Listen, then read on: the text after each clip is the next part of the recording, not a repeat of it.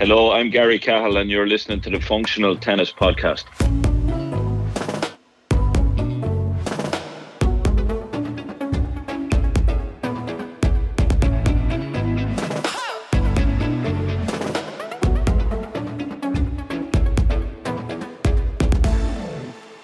Welcome to episode 103 of the Functional Tennis Podcast. I'm Fabio Molly, your host. Today, Garry Cahill returns to the podcast. I spoke to Garry back in late 2019. Garry's a tour coach, academy owner, speaker on leadership, and former Davis Cup captain, as well as former high performance director for Tennis Ireland. Garry has been busy completing an organisational behaviour masters, as well as beginning a PhD in what makes successful coach and federation. We talk about leadership, mentoring, high performance environments, investing in tennis players, short term and long term outlooks, and a lot more. If you want to know more about Garry's background and more on his role as high performance director for Tennis Ireland and captain of the Davis Cup team, check out episode 10 of the Functional Tennis Podcast, and I'll include a link in the show notes for you. Before we get started, a shout out to our podcast sponsor Slinger, who make the awesome portable ball machine, the Slinger Bag. If you want to know more about it, head over to slingerbag.com and you'll get all the information. They're now shipping to more countries than ever. Okay, here we go. Hi Garry, welcome back to the Functional Tennis Podcast. How are you? Not bad, Fabio, and yourself? I'm good. It's nearly, I think it's about 92, 93 episodes. You were on here about a year and a half ago, soon after we started the podcast. So just before the whole COVID mess started, and you were starting an academy at the time, a new academy, and God knows what else you've been up to, but really excited to have you back on. And how's life been since, I think it's September, October 2019? Yeah, well, a lot has happened since then, obviously with COVID, and if we could have predicted that when we talked the last time, Fabio, we were everything was normal, and but yeah, life has changed a lot because I was traveling at that time. I was setting up an academy, had just leased a building to set up an academy, and then wallop, everything's gone. So there's a lot of changes. I'm sure, like most people and most coaches that are out there, we've had to really adjust what we do over the last year and a half.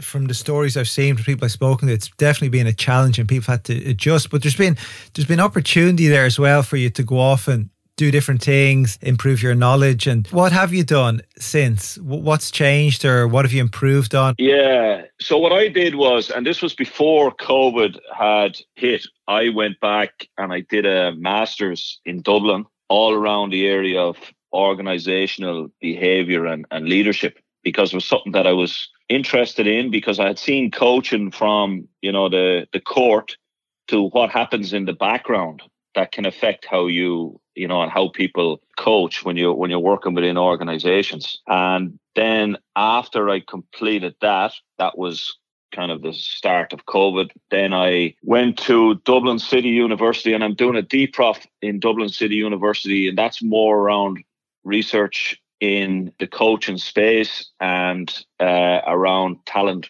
programs. How do we develop talents, systems around talent. And that's something that I'm just a year into that. But look, it's out of curiosity, I just wanted to take a bit of a pause and go back and do something that I thought about doing for a while. So yeah, maybe COVID has helped me to refresh and go back and do some things that I wanted to do. I think it's a great opportunity, because you probably would have struggled to do that had you're busy setting up the academy, running that, busy traveling with Vitalia and Simon. So I think it would have been a bit of a struggle.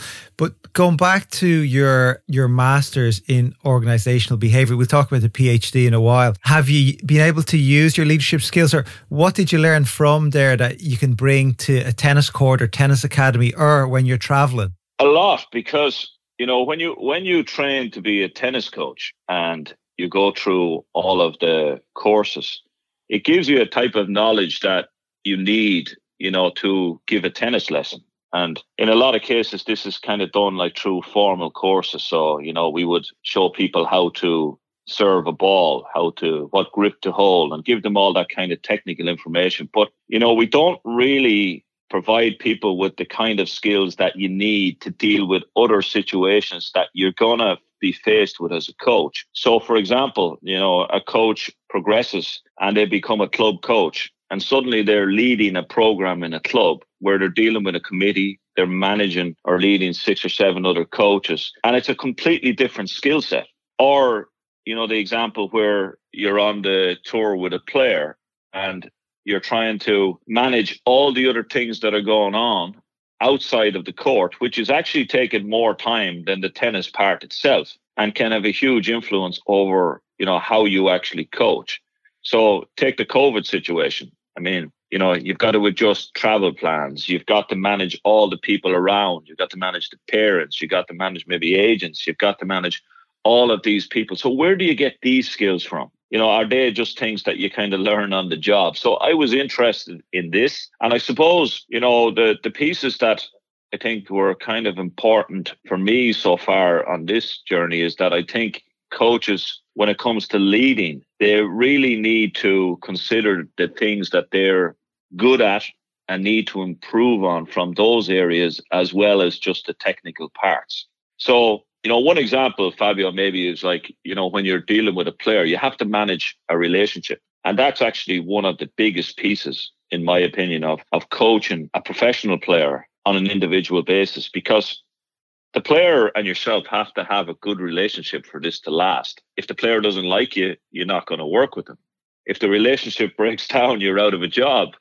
So those skills are really, really important to be able to manage. And I think a lot of that is about managing yourself. So to be self-aware of your own emotions, how to deal with the emotions of other people. So yeah, a lot of what I've been doing is around that kind of space. And I suppose when I look back at, coaching, I think it's something that I would say to young coaches who are, starting their journey, that don't just focus on the technical parts. You need to go outside the technical parts and maybe focus on yourself and your own, let's call them softer skills that you need to be a successful coach. Yes, I think some people may be lucky. They may grow up in an environment where they're taught these skills, maybe at home, or they've worked a little bit and they were shown, but look, most people probably haven't. To you, 2 questions here. Where can coaches today learn these skills? Is there courses? And 2, should these skills be part of, let's say, a level 2 coaching program, either, I don't know, the ITF coaching program or whatever, the local federation program? Should they be incorporated in there? Yeah, well, I'll start with the second question, because I think absolutely they have to be. And I think it's a piece that we're missing in tennis. The job is very different than the course. So basically, at the moment, you go on a course, you get this information, and it's assumed that you're ready to go out and work on the court, for a club. And I don't think it really prepares you for what happens. And there's been a lot of studies on this, where coaches have been asked, well, go back and look at your career as a coach and tell me what really made you a good coach. And rarely, if ever, coaches will say, well, it was my coaching course. Yeah. It was my level 1, my level 2, my level 3. And just jumping in there, would the regular answer be, it was when I worked with X coach? Yes.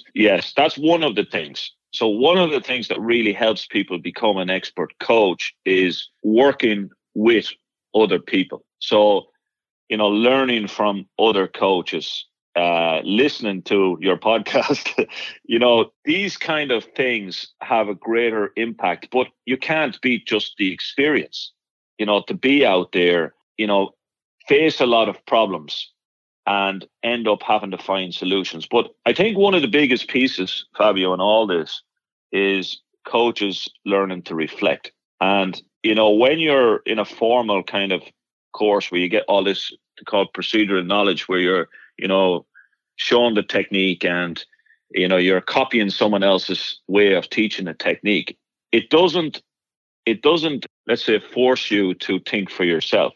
And when you're in the real job, you're hit with situations all the time where you have to think for yourself. And I think this idea of being like more of a kind of reflective practitioner than a coach. So in other words, coaches go through a process, then they either talk to a mentor or they talk to other coaches to reflect on what they've done.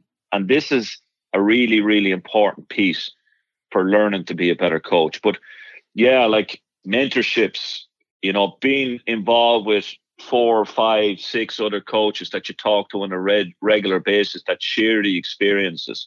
Just being out there on the tour, just having dinner with players, talking to players. All of these factors are really the key pieces, in my opinion, to become, a better coach. And yeah, we definitely don't need all this formal stuff anymore, because you can go on the internet and you can find a video on teaching the serve, or it's really easy nowadays.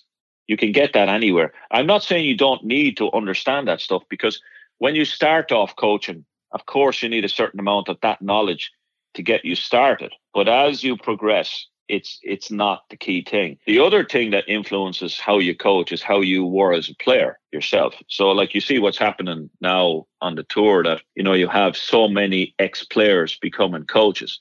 Now, I'm pretty sure the majority of these people didn't do a coaching course. So how are they able to coach at a high level?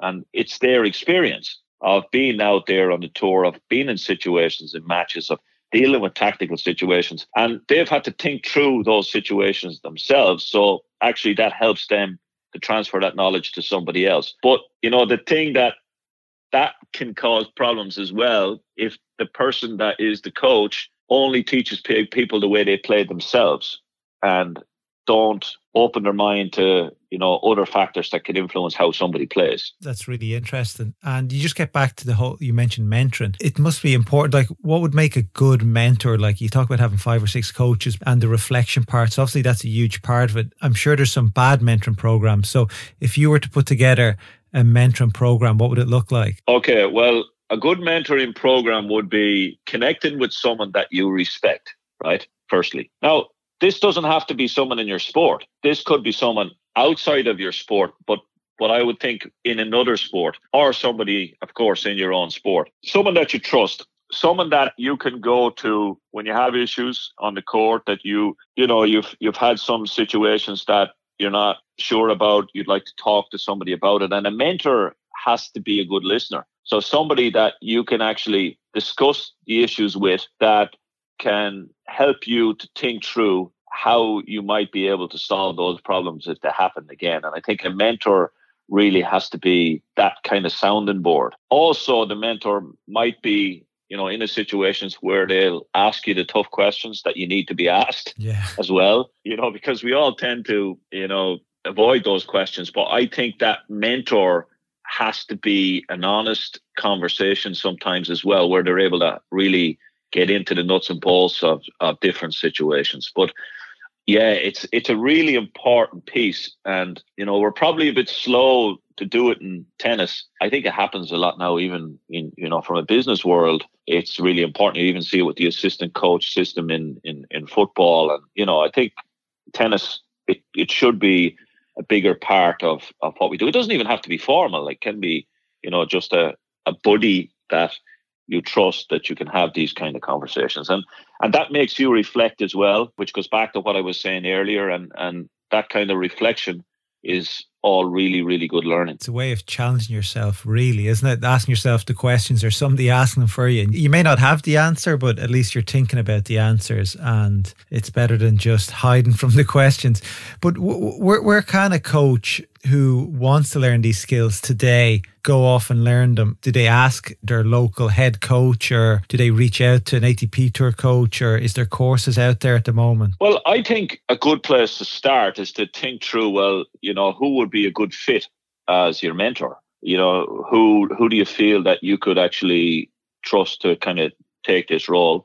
And ask people, because it almost seems like people are afraid to ask people to help them in situations. But I think, just trying to find the right person, ask that person if they can help you in situations, maybe to talk to other coaches who you could form a little kind of community of practice with, other coaches who might be in the same situation, and ask them if they want to meet up regularly just to discuss coaching. No real agenda, just to sit together and discuss coaching. I think it can be done like that. It doesn't have to be formal. I know that some countries and some coach education programs are now bringing in mentorship systems into their practice, where when coaches qualify, they have like a CPD, continuous professional development. A part of that is a mentorship program where they'll connect you with another person or other people that you can, have this kind of support. It's no different to a business. Or two examples I have maybe would be one, if you're, let's say, a computer programmer, you learned your coding skills to get in the door, but a few years later, I have some friends who haven't coded in a few years because they've taken up the leadership role, the manager role, and they've had to learn new skills to move up the ladder. And it's the one who've been better at leading. They're the ones who move quicker and do better for themselves and sort of get out of the day-to-day grind of coding. And I see coaching, maybe there's always court work involved, but a bit like that. And two, the whole CPD thing. My wife works in the medical world, and when they meet up with friends who work in the medical world as well, there's CPD points given because they're discussing, ongoing concerns of whatever's trending at that particular time of the year, be it colds, flus, cancers, all these different things. And so I think tennis is really no different to businesses or other professions. Yeah, I was speaking to somebody the other day from another federation, and he described this as like the post-mortem of tennis. Where like you go through a process, and afterwards you have to get used to having this kind of post-mortem of what happened, why did that happen, how did that happen, what could I change the next time that might improve when I'm in that situation again. And yeah, they tend to do it better. I mean, that book, Black Box Thinking, is a good example from the airline business where, they took this piece really seriously. I know I was talking about medical world, but where the medical world was trying to do a bit of that thinking as well. It's a really good book. Yeah. And tell me, Garry, are you giving talks to federations about what you learned with leadership? Not really. No, I've kind of had my head down. I haven't been doing a huge amount of this stuff. I'm not a massive lover of all the Zoom stuff. No, at the moment I haven't. I said I've been busy with the academy as well, and busy with the players. Okay. And is it something you want to do more of, or you just prefer to be busy with the academy? No, in the future, I think it's something that I would like to do more of. I feel that it's needed. And I feel that there's a place for this in coaching and sports coaching in general. So yeah, possibly in the future, I think that it's something that I would like to be more involved in, and potentially how this can be connected into coach education, and look at how we can revamp how we do and how we implement our programs so that they are more based on the needs of what coaches need now as opposed to what they needed 50 years ago. And I suppose another thing to think about here is there are loads of different types of coaches. So I'm thinking about this from the point of view of, the coach who is not just turning up and doing a 1 hour session with a different player kind of every week. That's a very different type of coaching. I'm thinking about the player who is going down the performance route. Now, there is a crossover, but I'm thinking about the player that's going down the more performance side of things, because in performance, the more players develop, the more other things are happening in the background that you have to lead. So the school, the parents, the strength and conditioning trainer, you're suddenly in a completely different environment. And if you don't get those factors right, it's going to be really, really difficult to actually, influence the player as much as you could. No, you're right. At that level, it just completely changes. And also, I know we're talking here a lot about coach to coach, but we hear about players, how influential coaches have been to them. So that's why it's really important for a coach to have these skills. And that's an interesting point, Fabio, because I would say that very few of those people, if any, will ever say that I remember the coach for the serve grip, or remember the coach for the backhand volley. This is not what they talk about. The coach is remembered for other things, like the coach was really committed. The coach motivated me. The coach cares. Coach listens to me. The coach understands me. They're thought about in this way, not for the technical skills they teach. Yeah, no, it was a Federer talked greatly about Peter Carter. I know he passed away. But to him, he's taught, I know maybe there's other factors as well, but that was a breakthrough moment where his attitude changed and maybe his career changed from that day. So I'm sure, look, there's many players out there that are inspired by coaches. We just maybe don't hear enough of the stories. We hear them from time to time, but they should be spoken a bit more loudly. Well, I remember going back maybe 15 or 20 years ago, I was at a workshop in Vaxo in Sweden where they brought in athletes from different sports into the workshop. There were some really good athletes, Carolina Croft, tennis players, and they asked the athletes, what are the most important things you need from a coach? And it was assumed at this point that the coach already understands technique. It was assumed that they know what tactics they should give the player. It wasn't about these things. It was about the relationship. It was about the fact that they liked them. They cared about them. It's all of these things that become the most important. Coach as another child. Really, it's that sort of relationship, isn't it? It is, Fabio. It's like that. If you spend years with a player, it is like you adopt another child. And actually, in fact, they probably get more attention than your children. They maybe they need more attention at times. But yeah, it is. It's exactly like this. And as we go back to that relationship piece, because one breakdown here can destroy all this.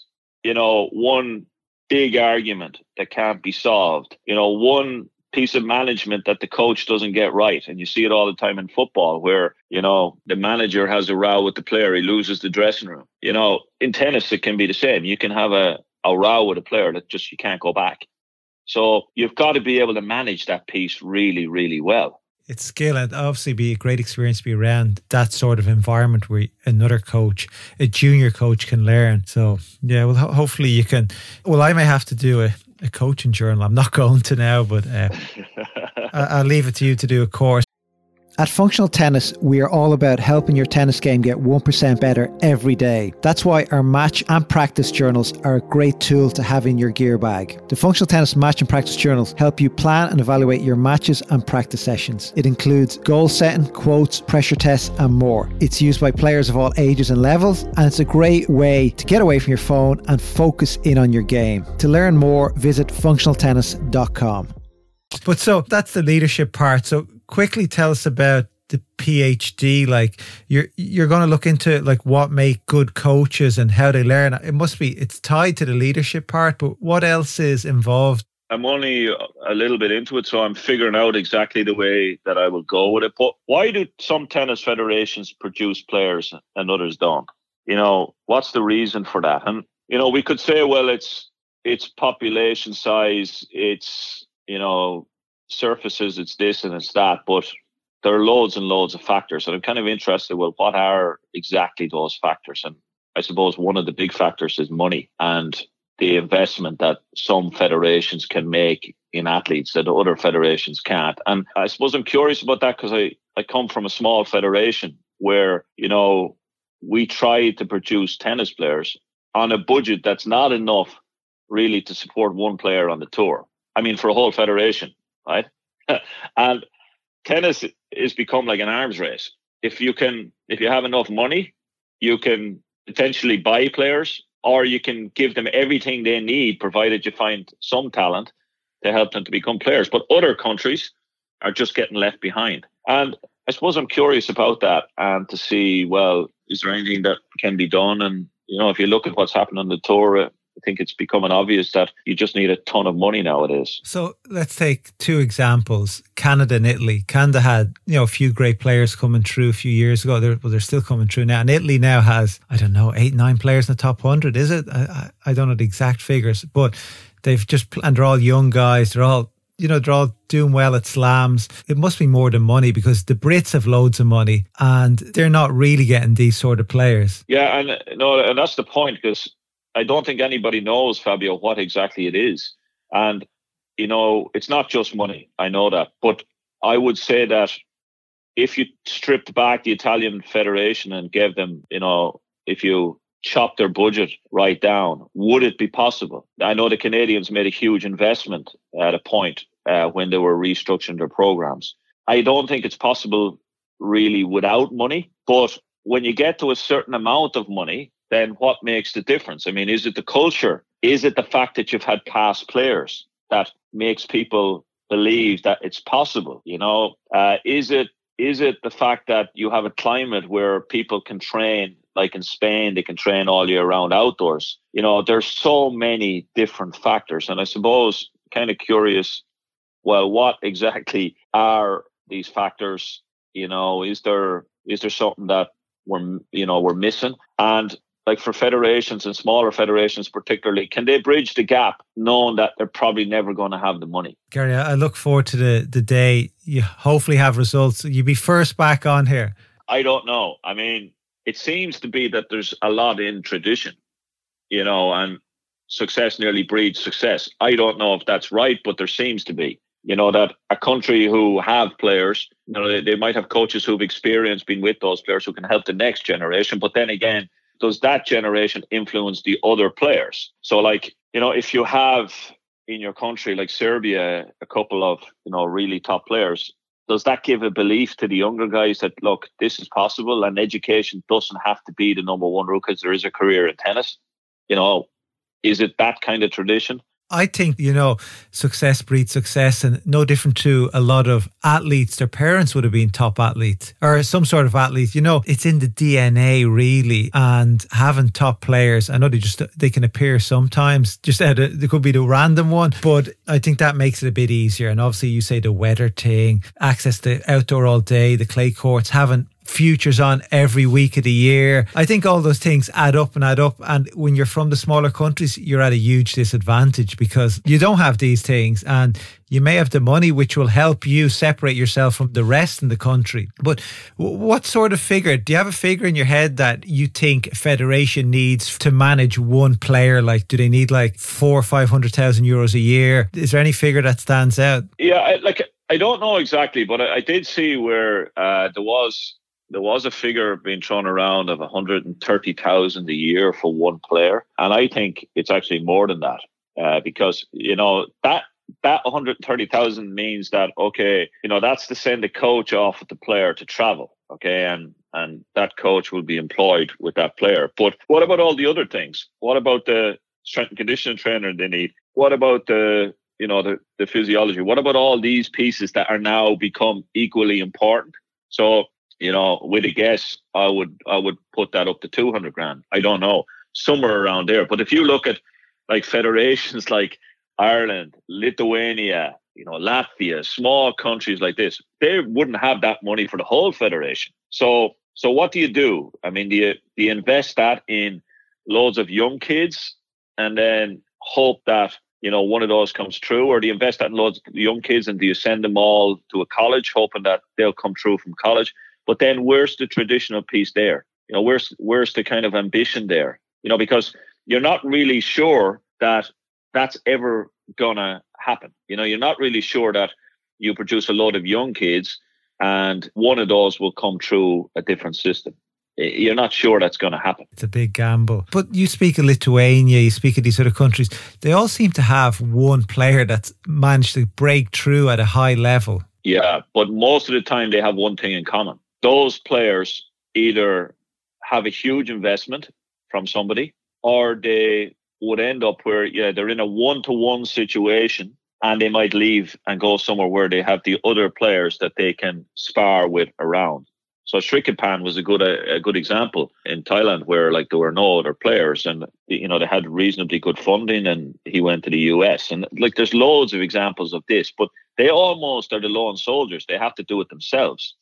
Because the federation just don't have the resources to invest in that person. So they have to go themselves. It's a big, bad world out there. Yeah, it is. Yeah. It's definitely tough and a challenge. And it's really the top 100 breakthrough. That's the first milestone. And once you break that one, then anything's possible after that. Yeah. But, unfortunately, it seems like a nearly unfair system now that it really depends where you're born, whether you can be successful or not. Because if I'm born somewhere where I'm in a federation, they can support everything and, I'm going to end up in a really good program at a young age. And, I have a better chance than if I'm born somewhere where they just don't have a structure or resources. So, there's a lot in actually, well, where is somebody born in relation to whether they can make it or not? The argument, I suppose, is, okay, well, Roger Federer's a massive talent. But if Roger Federer was born in a tennis federation that have zero budget and no programs to develop him, where would he be? I think of a player to make an example of. I don't know him personally, but he's my wife's friend, and our Irish parent married an Italian guy.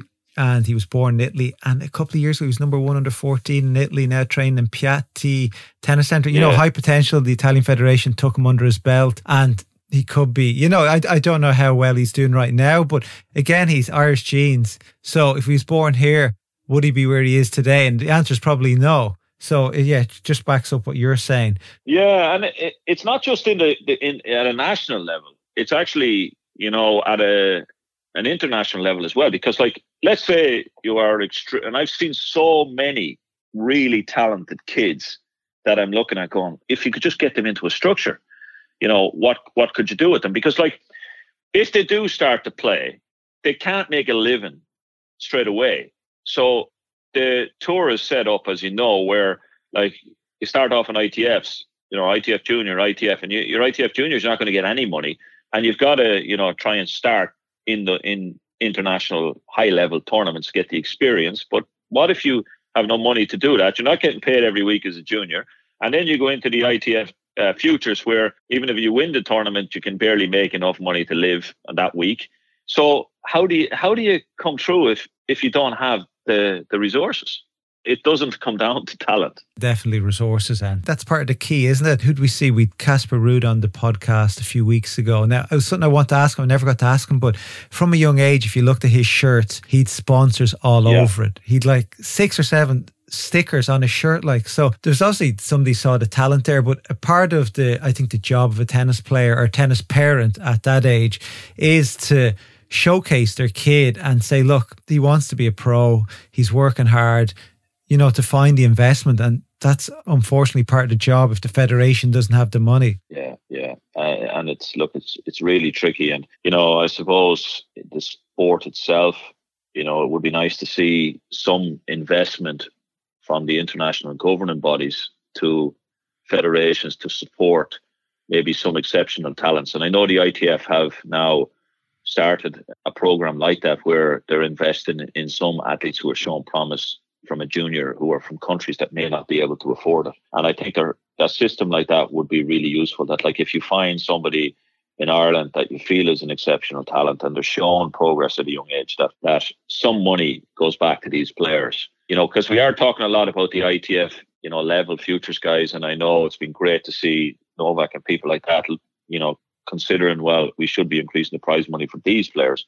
But then take a step further back and look at children who can't make it because they just don't have the money. You know, can we do anything for these kind of children? Because they deserve a right to play the sport like everybody else. I think that's a good program. Maybe the Grand Slams who make the enormous amount of money, maybe not this year, last year, but maybe they should, instead of everything going back into the country, maybe there should be a certain allocation of that goes to an international fund to help. Yes. Okay, well, enough about money, Garry. I know you're also interested, we mentioned it briefly, in short and long-term success, and something that, again, I'm going to mention Casper here, where he took a year off. His dad advised him to take a year off when he was like, I don't know, 15, to not play any tournaments that year to get physically stronger, which would help him in the long term. Yeah. Tell me your thoughts on people get sucked into these short-term success. Yeah, and I think it's a massive issue, potentially because they're looking for, you know, the success so they can highlight the player's talent. And it might go back to the fact that they're looking for all the sponsorship, etc. as well, that it's forcing them to do that,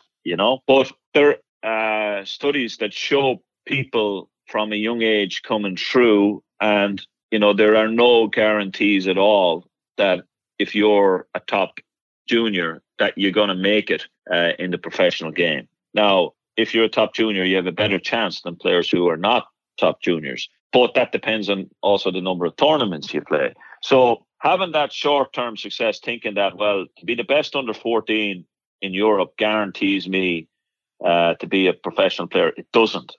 And in actual fact, you know, by going down that route, you can pause some of the things that might be really, really important when you're older. So, for example, if you're training, you know, 20 hours a week on court just because you want to win matches at under 14, and you're playing 40 tournaments a year or 30 tournaments a year to do that, there are other areas that you may not be developing that you're going to need when you're 20 years of age, like physical, you know, like technical.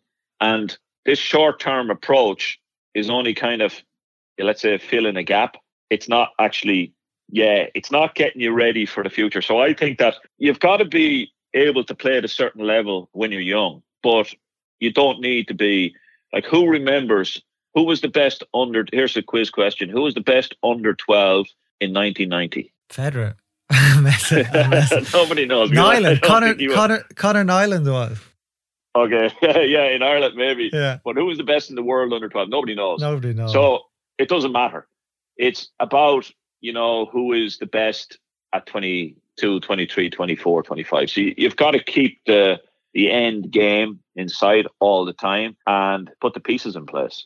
I do think, though, even you may not be playing 40 tournaments a year, but you have to be near the top, because if you're near the top at a younger age, you may get opportunities to practice with the other guys at the top, and you're in that inner circle from day one. Yeah. And I think even you can take this at an international level or a national level. If you see, I'm sure the kids who are in the inner circle at under 10s, under 12s, if they tip over, they'll still be in the inner circle under 18s. They may not be internationally level, but I'm sure at an international level, if you can get in there early and prove yourself, then it comes down to obviously how well you plan your training for the future. But you have what it takes, and it's how that's nurtured really. And the team around you is really important from what I gather. Yeah, no, and I think that's right. If you can be playing at a level, so let's say in Tennis Europe, under 14, if you're able to play at category 1 level and you go through ITF and you're able to play at let's say top 70 ITF level, but you don't have to be top 5. No. You just have to be at a certain level and experience that level and, be in the mix. You don't have to be it would be very difficult, let's say, to be playing category 5 ITF on your last year of juniors and then to make it. I think this is very difficult. And I don't know, how many have done that. But if you look at it through the years, pretty much all the players have been good juniors, but they don't have to be the top one. 100% agree with you. And I think also, you say top 70. I think maybe the difference between a top 50 junior and top 15 junior is the top 15 guys played 5 times more than the top 50 guys most of the time.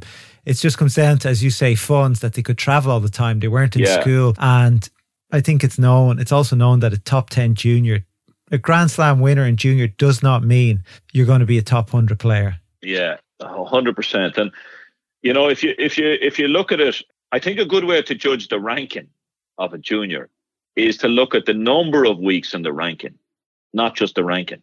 So, you can get somebody to a very high junior ranking by picking the right tournaments and playing enough weeks. But it's like cheating for your junior cert. It's going to, at some stage you're gonna get found out. Yeah.